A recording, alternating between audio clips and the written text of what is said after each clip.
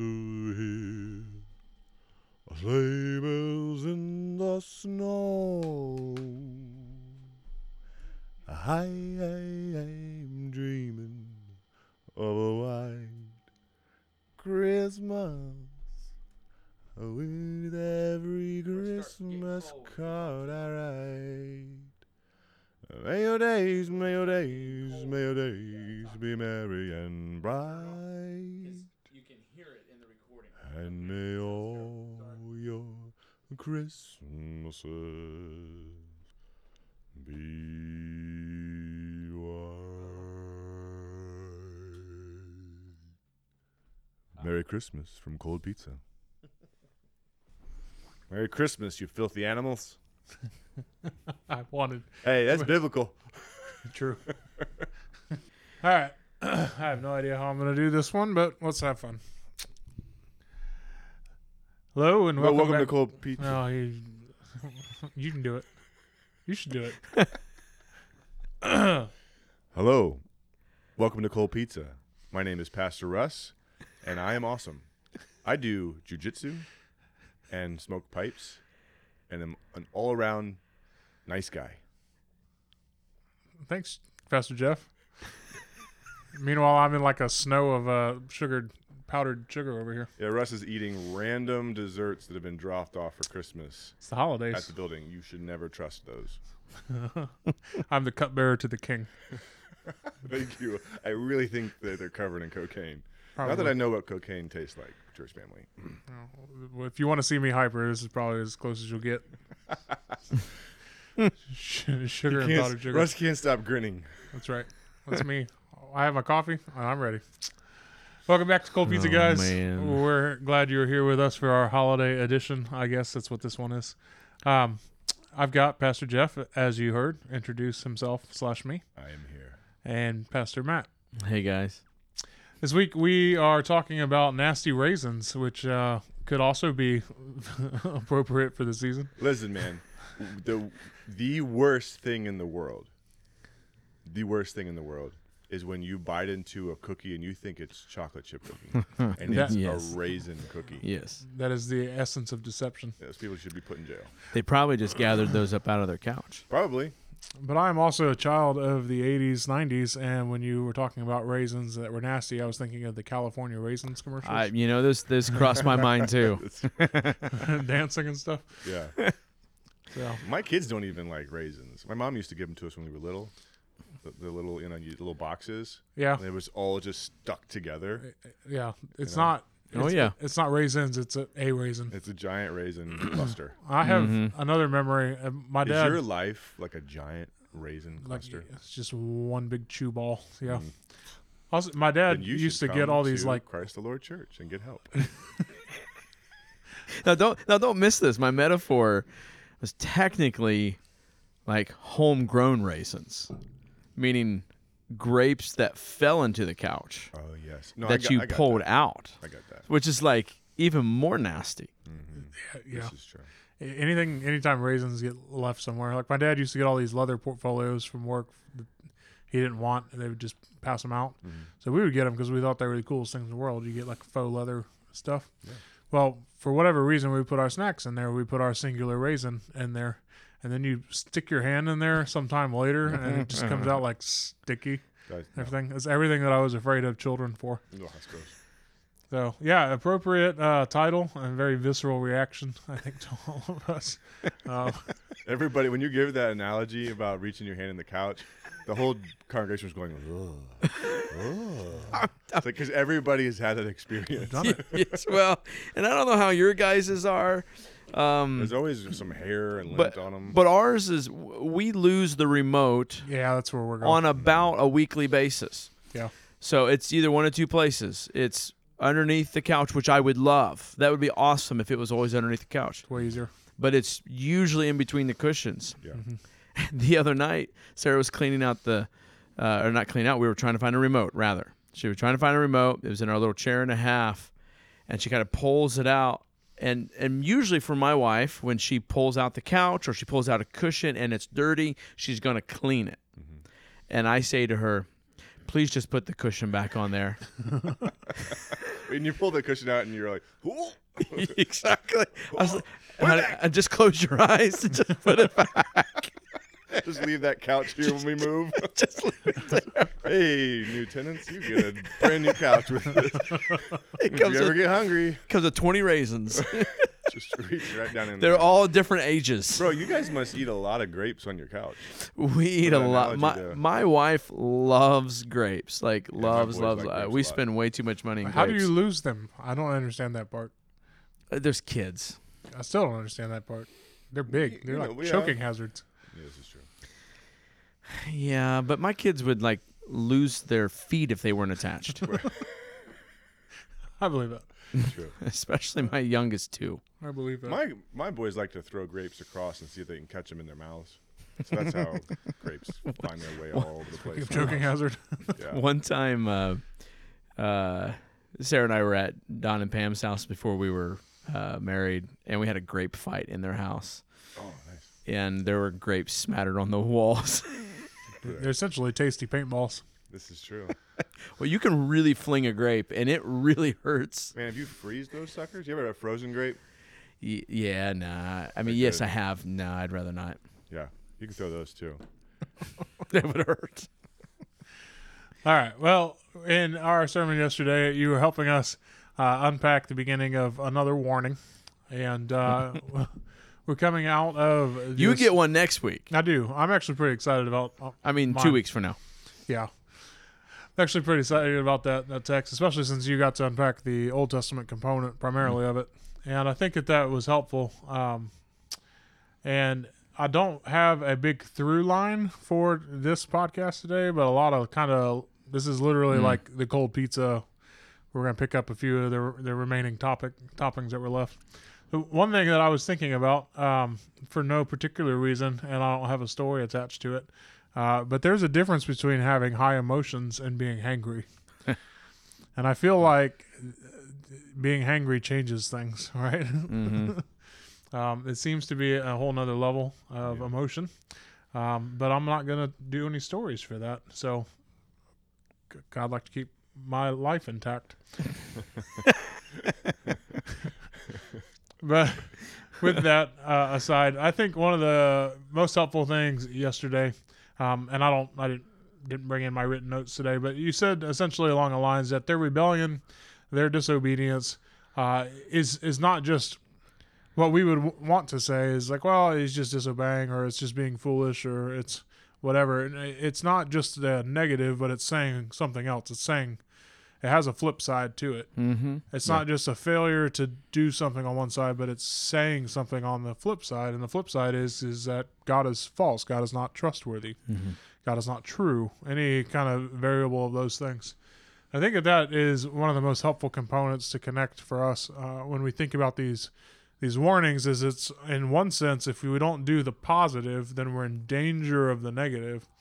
But then on the flip side for sin, if we do the negative, then we're saying something with our actions. Mm-hmm. Yeah, we just don't. When we think about anything shortcoming, like anything non-preferable, we tend, especially if we're the perpetrators, we try to just minimize those things so far. So, oh man, I messed up, or even if I just say, well, I sinned, and we even get that far. So in this case, in this situation, you have like a hardened heart, and most of us, okay, well, he just has a hardened heart. He just a curmudgeon, but then you go not just a hardened heart, but it's called rebellion, and that believing one thing necessarily means not believing the right thing. And that's what you're getting at there, is that the inverse of it's also true. Yep. And my broader point in this moment is that I think we neglect the inverse of it, or neglect thinking or parsing or digging into the inverse of it, because we just want to be done with it. Mm-hmm. We want to make light of the failure. We want to make light of the situation, and we just want to move on. We don't want to be like a surgeon, a good surgeon, and make sure all the infection's out. And So, yeah, if I'm believing one thing, then that always means I'm not believing something else. I mean, and that can be good and bad.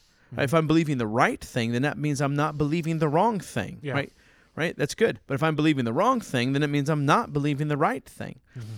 And then, it's one thing to believe the wrong thing about, like, I can't think of any better example than, like, maybe that one gas station has a better price than the other gas station, and you're just wrong.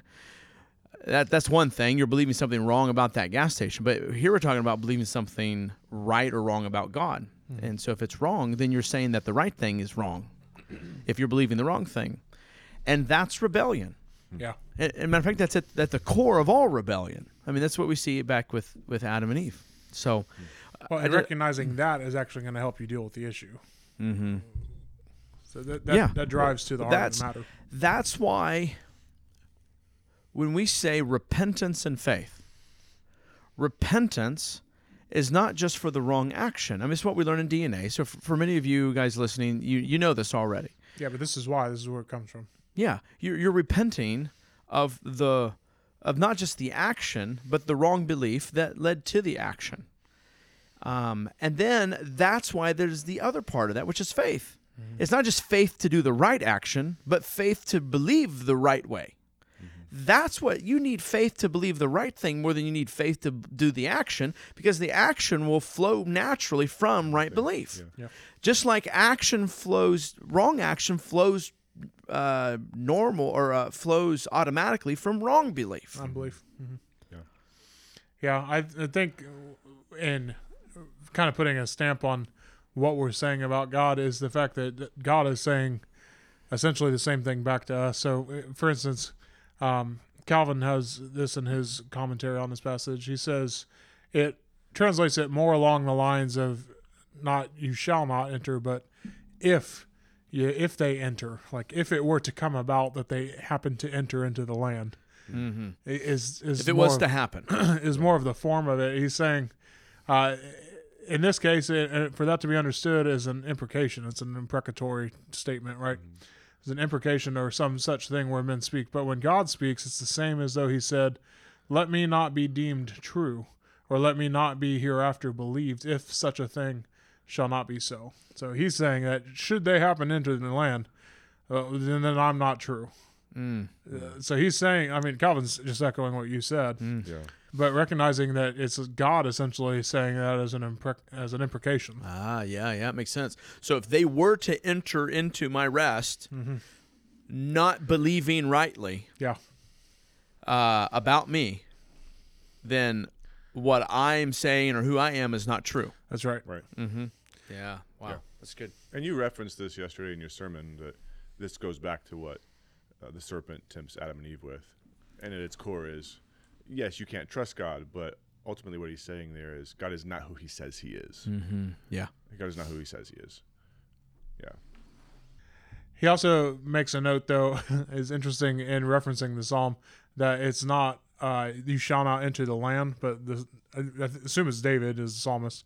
He says that David changes it to my rest. Is God takes ownership of it again.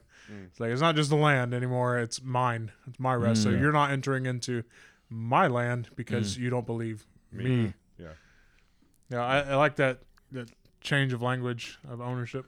Which just points to the point is you don't get to be with me. Right. That, which is where I landed. You just don't get to be with me. Yep. We're the house. Again, we're the sanctuary, and God dwells in us.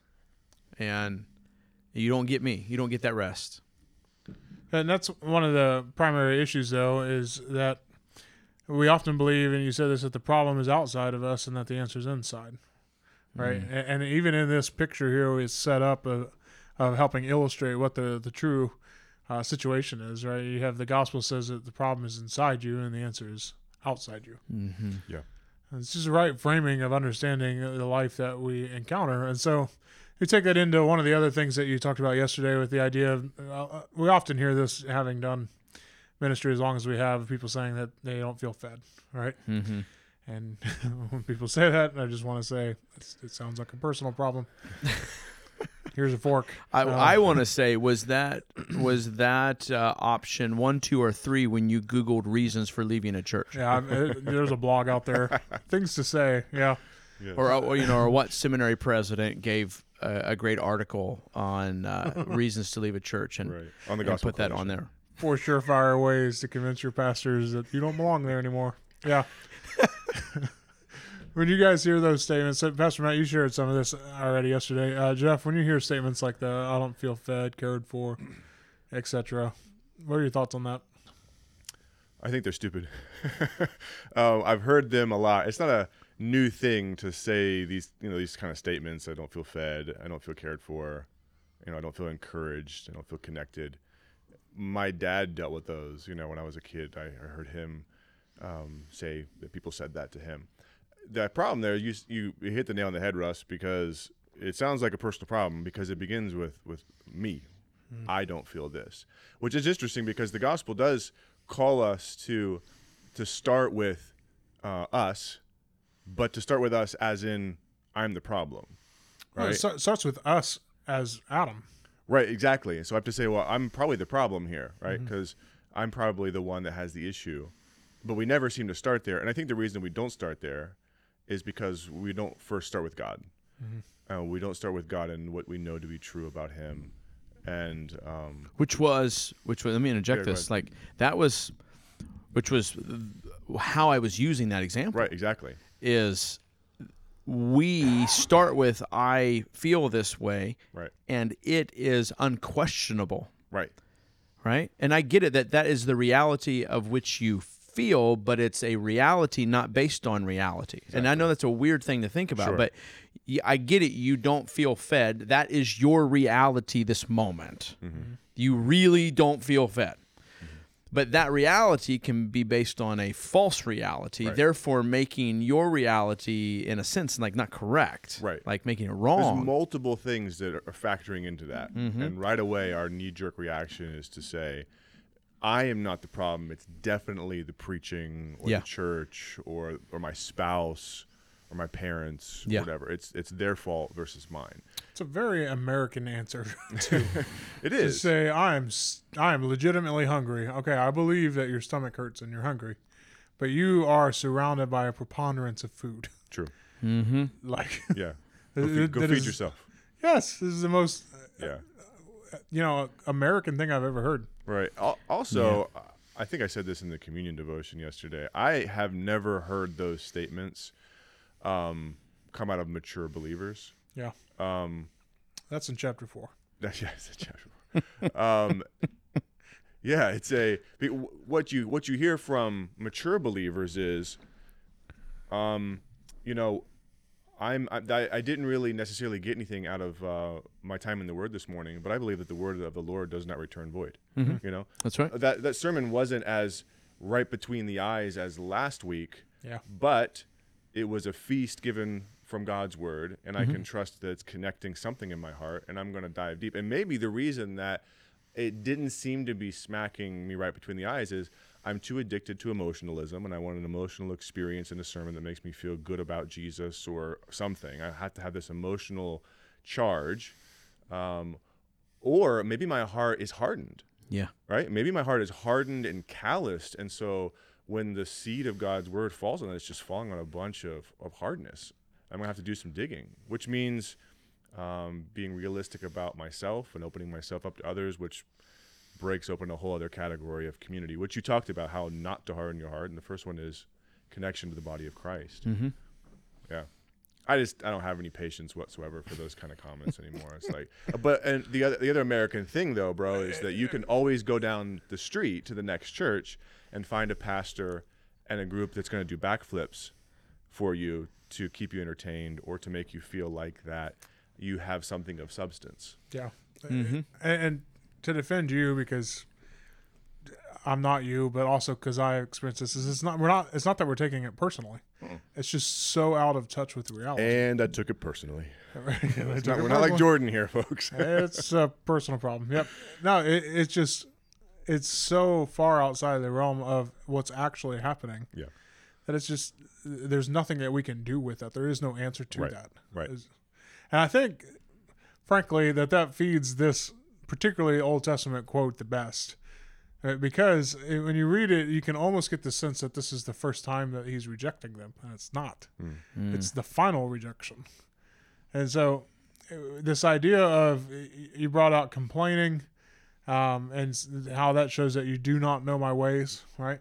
Yeah. And for me, as you're talking about that, I'm thinking back into Matthew, and is be gone from me, I never knew you. Jesus says to them, right? But we did all these things in your name and all this stuff. I don't know you. Yeah. You don't know my ways. And so, again, in Calvin, as I was reading for this, he says that this isn't the first time that they've been rejected. They're just proving out the first rejection. Nothing's changed. They haven't known his way for 40 years.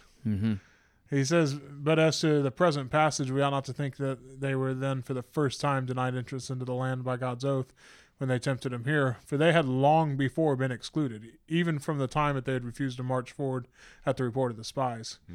He goes on to say that they continually added new offenses, and thus he shows that they fully deserved to be thus severely punished, for they never ceased to increase more and more his wrath by various sins, as though he had said this is the generation to which I denied the possession of the promised land. For during the whole 40 years afterwards, it betrayed its obstinate madness by innumerable sins. Yeah, which highlights what I said yesterday about what you're doing now is what you will become, which is such a basic statement, but it's so true. That the small trickle of poison that you have on IV is going to continue to drip and drip and drip until one day you find yourself in a place that you never thought you would be. And that's why you end up having conversations with people who once knew and walked in the truth, and you saw fruit in their life, but they didn't take seriously whatever that was contributing to the hardening of their heart. And then years later, you're looking at them and there's an absolute rejection of truth in the face of blatant truth. And many times I've seen people walk away from the faith altogether. Yeah. You know? I skipped this part in the quote, but he says that there's essentially no helping them because there's no restoring them to a sound mind. Yeah. Yeah. They Well, were it's reaping that- what they had sown. It's that Psalm 115, right? They have eyes but cannot see, and ears but cannot hear, and mouths but cannot speak, and you know, back to the like not taking it personal. And it took it personal. is like when you hear that, you're like, that's not really the issue. But here's the challenge, particularly as if you're the preacher for which they don't feel fed from, is when someone has a real issue and they make you the issue, right? Then they essentially tie your hands behind your back and gag you. Because now, From a shepherding standpoint, There's another one that I'll talk about in a second. from a shepherding standpoint, absolutely, like and which is essentially what they're doing with God in this passage. They're trying. So that's what I was going to say. From the spiritual standpoint, from the salvation standpoint, they're trying to sacrifice you. They want you to be the vicarious atonement instead. Yeah. for their mistake and their failure. Yep. Which is what's happening in this passage too. So They're not only saying, can you not save them, but you also can't help them. Right. Yes. Yep. It's so unfortunate and sad, and I hate that. Now, I think part of that's the beauty of an eldership is then the other elders can hopefully tap in on that, but then usually they're vilified along with it. So they're kind of rendered useless, so then I would say as an encouragement to the lay people then is that's where you really come in, because you, Lord willing, are not being vilified there, and you can speak to that. Just like in the situation back with the Israelites, someone should have stood up and said, "No, I'm with Moses." Yeah. Someone should have stood up and said, "No, we're going to trust God." And I imagine maybe there were. Yeah. Caleb. Yeah. We just didn't have any in that particular example. Yeah. Right.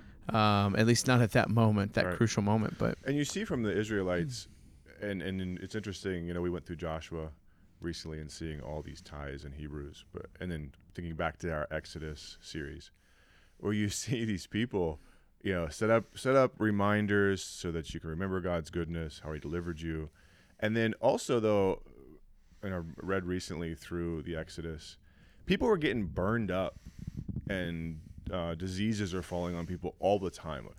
This many thousand fell. This many thousand. You would think that people would say, "Huh." Right? Like, we should listen to Moses. Maybe my the way I think about this and my judgment on these things in this particular moment, however hard I might think it may be because I'm thirsty or I'm hungry or I'm wandering around out here and it's hot, maybe my judgment isn't the best here, because God keeps burning up those people that are coming against his will, what He has called for, and His servant. Right, but of course we give them such a hard time when we have the whole story, the better picture of all these things. Right, they looked at this serpent in the wilderness, right? We understand what that is, and so I think sometimes, what excuse do I have in that? And with the question or with the comment about I don't feel fed or cared for and so on towards a pastor or a preacher or a church, those kind of folks are doing that same kind of thing in their marriages. In their workplaces, to their That's children. what I wanted to parents. ask. It's like, let's take it out of the office of eldership. What are some other ways that you have heard or seen this type of sentiment? Yeah. Putting essentially the equation is you taking your issue, your problem, your failure, and putting it on someone else. And I think marriage is a big one. Yeah. It can happen with our kids as well. Yeah, for sure. I think it happens in parenting a lot. I think, I'll use example. I use this in my parenting class. A husband watching his kids not treat his bride with the respect and honor that's due to her, and then judging it as her fault. Yeah. And the issue. She might need to work on her parenting, certainly, and she might have some failures there, but that's on him. He's not communicated well enough to the kids. Yeah. You obey your mom as well as you do me. Yeah. I had to correct my boys on that yesterday. I have to do that regularly. Yeah. And you're right, though, because I looked at it and I thought, that's my fault. Yeah. Their attitude towards their mother in that moment was my fault. Mm-hmm. Yeah. Yeah. Yeah. And it's so easy to look and say, you should do a better job, right? Because obviously there's ways that, Ren can parent better and so on and so forth, and she would admit that. But it is so easy to be like our father, Adam, and say, well, it ain't my fault, right? Yeah. It ain't my fault, bro. Yeah, I think in that moment, back to kind of tying this back to because we're kind of like an implication and a sub point of an implication here somewhere down the stream, is that in that moment, like we've got to be ruled in that moment by reality and submitting to something outside of ourselves.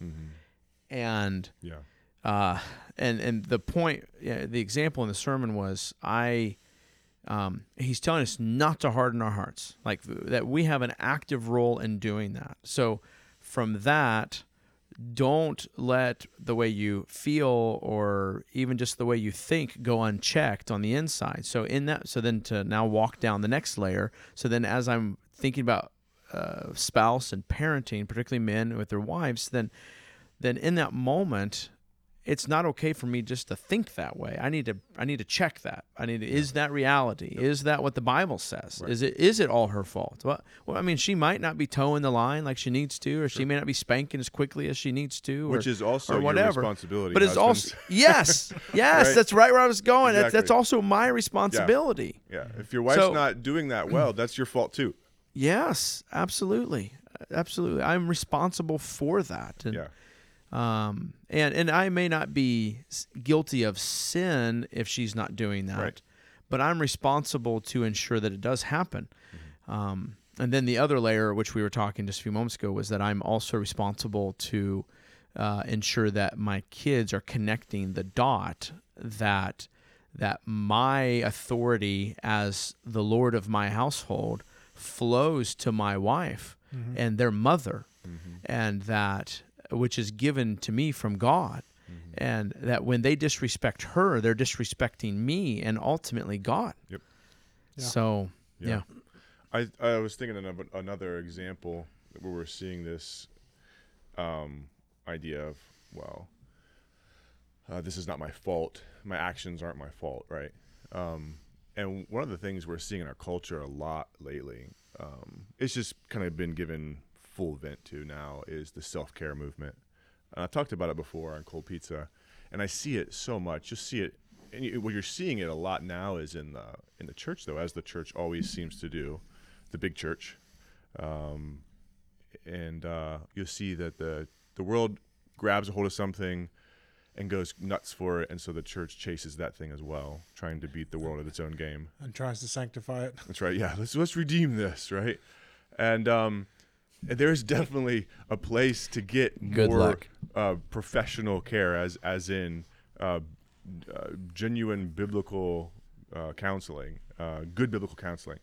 You might need to step it up a little bit, for sure.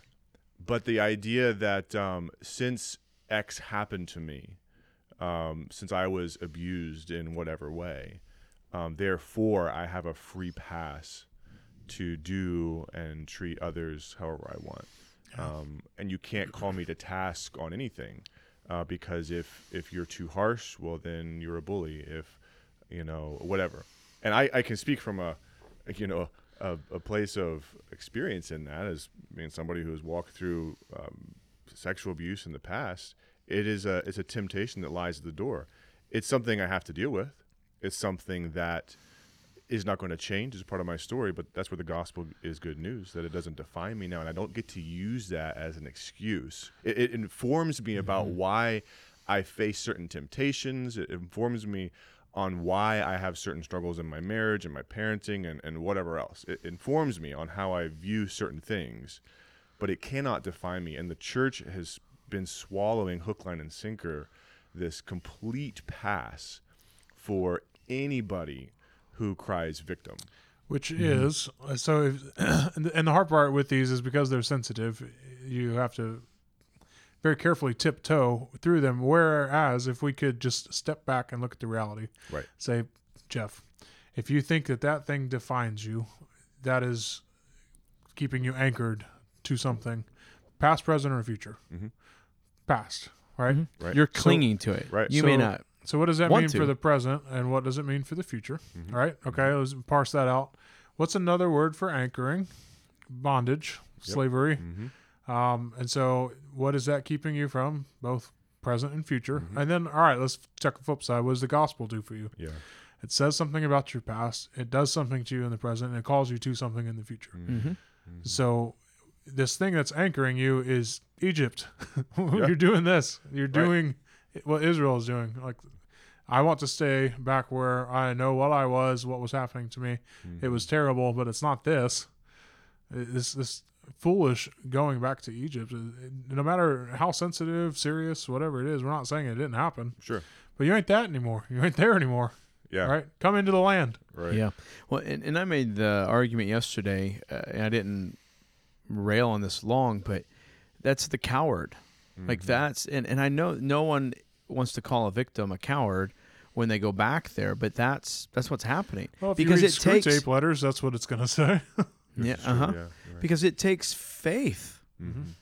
Which what is faith? It's courage. Right. Like We're not those saying those things go hand in hand. We're not saying that these things aren't hard. Correct. They're incredibly hard. Well, It's that's- just well, as it that's- is hard but to that's- lead your family and lead your wife. But that's my point. My Right. point is like It takes courage. it's hard to step forward in faith. Yes. It's hard to believe what the gospel has planned for you. Like that takes faith. Right. The easy thing is to return to the vomit that you know. Yeah. Right. It's easy to return to the slaveholder. Like it's easy to return. Why? Because you know that even though, which is why like abused victims, particularly like wives of domestic abuse, tend to return back to their husbands Yeah. over and over and over and over again. Yeah. Yeah. It's known. Yep. It's all that they know. It's all that they know, and at least familiar. at least the guessing game isn't there. Yeah. At least the faith. It doesn't require faith to go back to that. Right. It requires faith to say maybe someone else can take care of me. It requires faith to say maybe there is a better life for me someplace else. It takes faith. That's courage. Yeah. And so for you to say, no, I'm not going to return to the porn, or no, I'm not going to return to being impatient with my children. Yeah. And instead, I'm going to see the good that God has planned. And I'm going to exercise faith, believing that and trusting He will build His house. I'm going to step away from the familiar and move on to what I must believe by faith that He said, and then go. Yeah. Yeah. You're going to have to go and claim the promised land, is what Israel is facing. But they have two options. They can go claim the promised land and fight, and it's going to be difficult, but they can go with courage and with God fighting for them. So you want to go as God's people, God fighting for you, and conquer the promised land and claim it? Or do you want to go back and be slaves? Like it's not going to be easy. You're going to have to fight. But I'd rather fight as one of God's people, God fighting my battles, versus going back to Egypt where I was a slave. Not considered a people at all. And that though, what you're talking about though, really becomes an identity in people's life. It does. It does. That's my new identity now. And that can come obviously from believing lies and walking in shame that they shouldn't be walking in. But there's also a level of when you understand the truth and you see the light at the end of the tunnel, so to speak. It takes a lot of courage and guts and work and grit to get there. And so sometimes it's easier just for me to live in this reality because I can get some attention for it, or I can. Because I have food and water. Because what? I have food and water. Right. Yeah. Exactly. It's easy to stay on the other side of the river. Yeah. Other side of the Jordan. You're much less eloquent than the whole past, present, future thing that Russ said a few moments ago. But still, I think is equally profound. You know, one of my friends and older mentors in my life, who's a biblical counselor, which is amazing for me to have that gift on kind of speed dial. And he says, he's like, look, not that the past doesn't matter. It matters. It's a part of your story and such. But right now, it just matters how you respond. How are you going to respond? Are you going to respond as and that's basically where his statement stops. So I'll elaborate here. But are you going to respond by throwing stones and saying, no, I want to go back? Or are you going to respond by faith in the gospel? Yeah. What power does it have? Yeah. Are you going to respond in righteousness now? Or are you going to respond in unrighteousness? I mean, that's the options. So I get it. That sucks. But it has no power. It has no, unless you're unredeemed. Right. That's the danger of this passage. He's saying 40 years you saw my power. Yeah. And it means nothing. And you want to go back to this thing that has no power. Right. So I hear people say, well, my past, it has all this power. No, it does not. It has none. And you're standing in the face of something that has all the power in the world. It's called the good news for a reason. Right. So it's great. I know this is not in our script, but as if we have a script, but I asked the question, or I made the statement, and we harden our hearts for much less. Yeah, it was good. And then I gave this list, and I was wondering if you guys had any to add to that list. We harden our hearts because another church member said something unkind, or we walked out of a sermon not feeling fed, or our finances are not quite what I want, or my body isn't working the way it should. I'm thinking like illness there. My relationships aren't fulfilling me, or my child won't quite get in line, aka they're disobedient or rebellious, or I don't like that church policy, and we trade in our soft hearts for a cheap song and a dance. Yeah. Any other because I think that hopefully if we can locate where am I hard, what's hardening my heart, then I can go to that item and say, you should go to hell. Yeah. Yeah, I can do that. That's actually part of my script for this. Your third point of how to fight, right, for a soft heart, for what is to boast in our hope. Yeah. right? And so essentially what this boils down to is discontent. Mm-hmm. People who are discontent.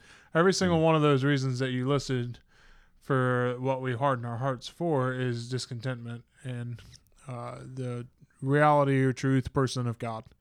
The reason when we teach theology proper, we talk about the person and the work of God or of Christ or of the Holy Spirit.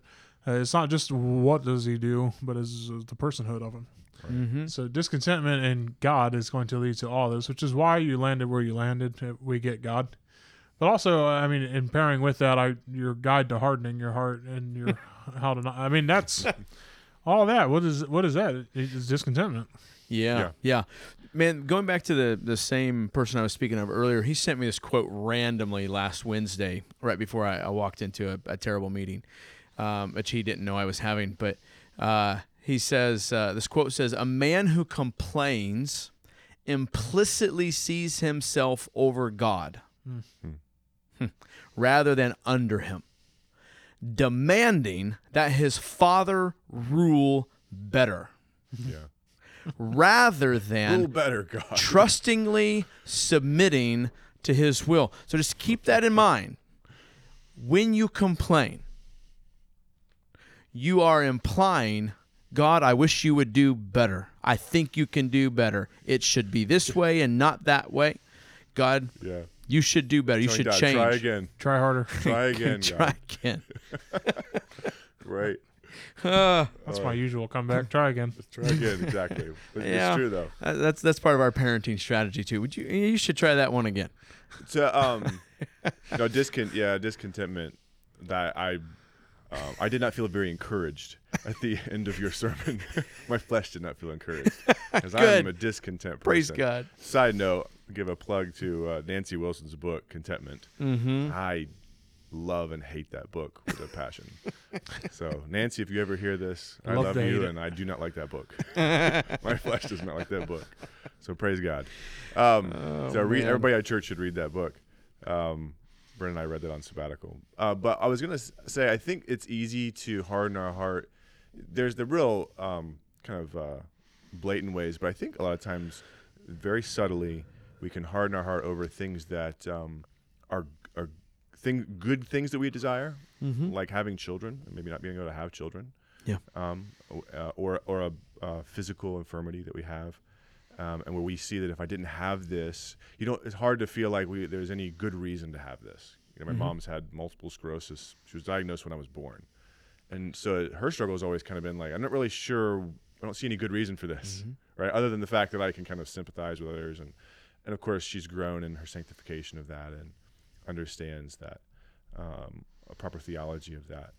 But I think often that's where subtly we harden our hearts, when good things that we desire that are gifts from God aren't just quite working out, and we're not willing to be courageous and persevere through those things. Even when our marriage is rough, it's really easy to harden our hearts and to blame God and tell him to try again, and to say, like, I'm trying here, God, as if we think that when we try, things all of a sudden just get easier. In fact, they often get harder. Oh, right. And we have this idea too that if we do X, Y, or Z, God is duty bound to bless me, right? Which means we don't understand to bless the us gospel. in the way that we expect. Exactly. Reaping and sowing is a good thing, word. but that's not what we're talking about here. Yeah, bless me in this particular way. So I think, and I've seen that in my own life, though. Like, hey, I desire this good thing, God, and you're not letting me have it. I would use that money for your glory, man. Like, only a little bit for myself. Just to build a house. Man. Yeah, exactly. Let me read for you this example, because I think it speaks right to it, and credit to my wife for sharing this post with me. So you mentioned Nancy Wilson. Yeah. So her daughter Rachel Jankovic. So they just had baby, I think it's number 8, something like that, maybe 9, somewhere up there. That's a lot of children. For our children. That's a lot of children. Praise God. Well, listen to these words from her post. This is 5 days ago. In the early hours this morning, we met our newest little friend, Ezra Lawrence Jankovic.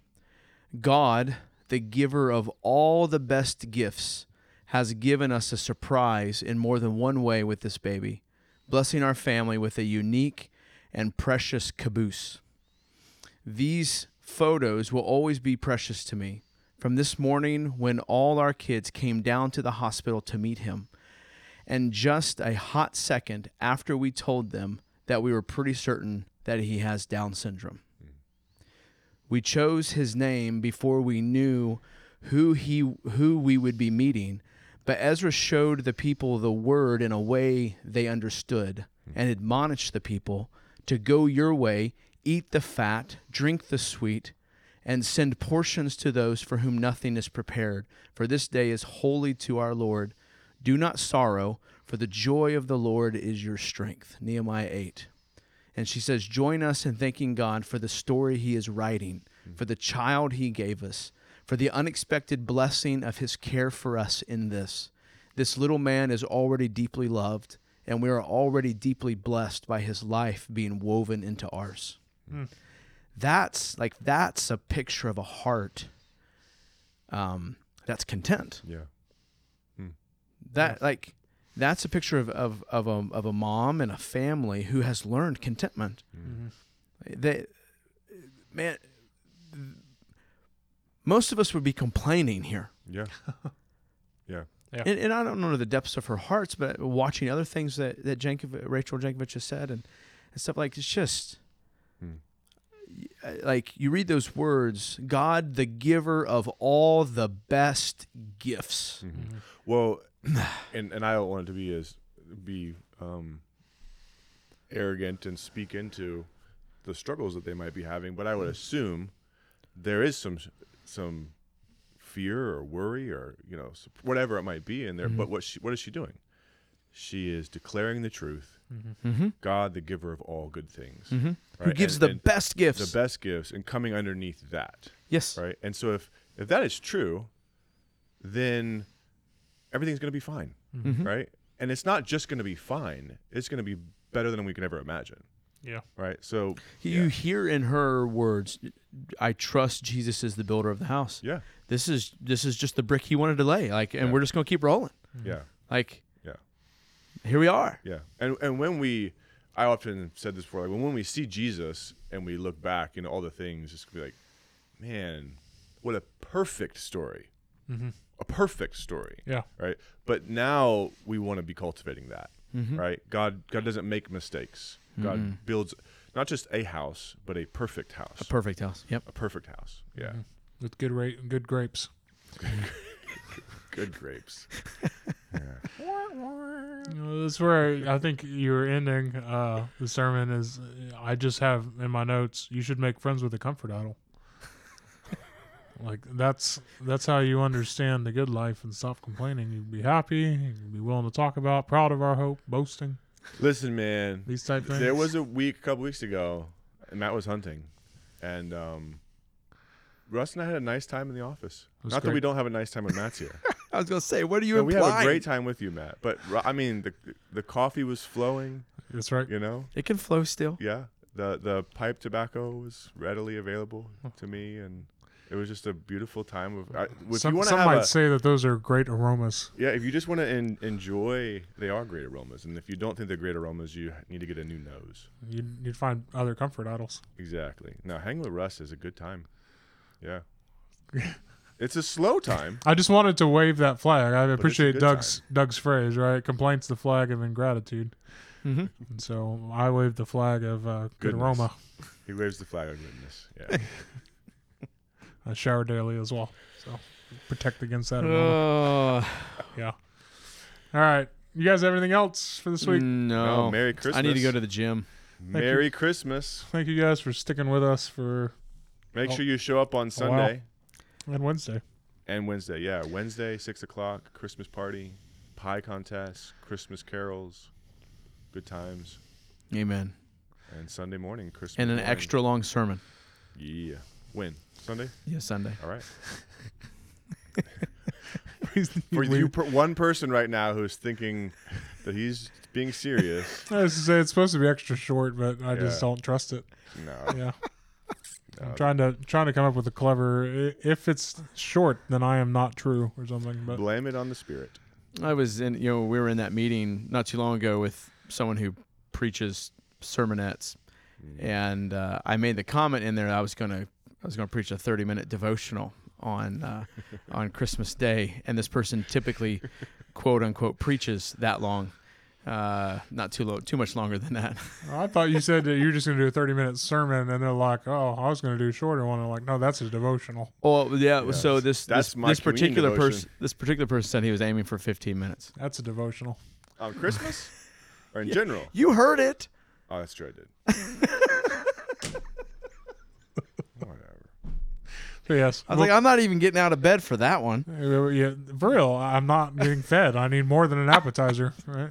This is hors d'oeuvres at Chapman, Sunday. I'm going to tell you. So what did I preach last time? 72, 74 minutes. Whatever. 74. I'll take it. 74 minutes. 71's my best. So Okay. crown is Do yours. do I hold the record? Apparently, Matt preached like a 2-hour sermon back in the days of renovation. That's People still not. talk about That's that stuff. baloney. But my average in Ephesians was 72 minutes. So that means there were some 80s. Okay. So, But that's a far cry from 2 hours. All right, That would yeah. be 120 minutes for those who so can't do math. 72. And so Chapman McBee, if you're listening, he comes up to me afterwards and he's like, "You preached like an hour and something." And at the moment, I just was kind of smiling because I'm always in a daze after I preach. But Chapman, here's what I have to say to you: where did you have to be? Right? Where'd you have to be, boy? You got somewhere to go? The Golden Corral. Golden Corral? Huh? You got a date? Hopefully not yet. No, not yet. He's not allowed. Not until he can take responsibility for a woman and kids. There you go. Then he can date. And what you just heard was a conviction. Well done. Well done. That's where all that language came from. Yeah. All right, guys. We're glad you could join us this week. Thank you for hanging out with us. And yes, we will see you on Christmas. Merry Christmas, you filthy And- animals. Merry Christmas. Filthy animals. Go know, love, and obey Jesus as Lord over all. Love you guys. Merry Christmas! Merry Christmas! Deck the halls with cows and collies. Fa la la la la la la la la.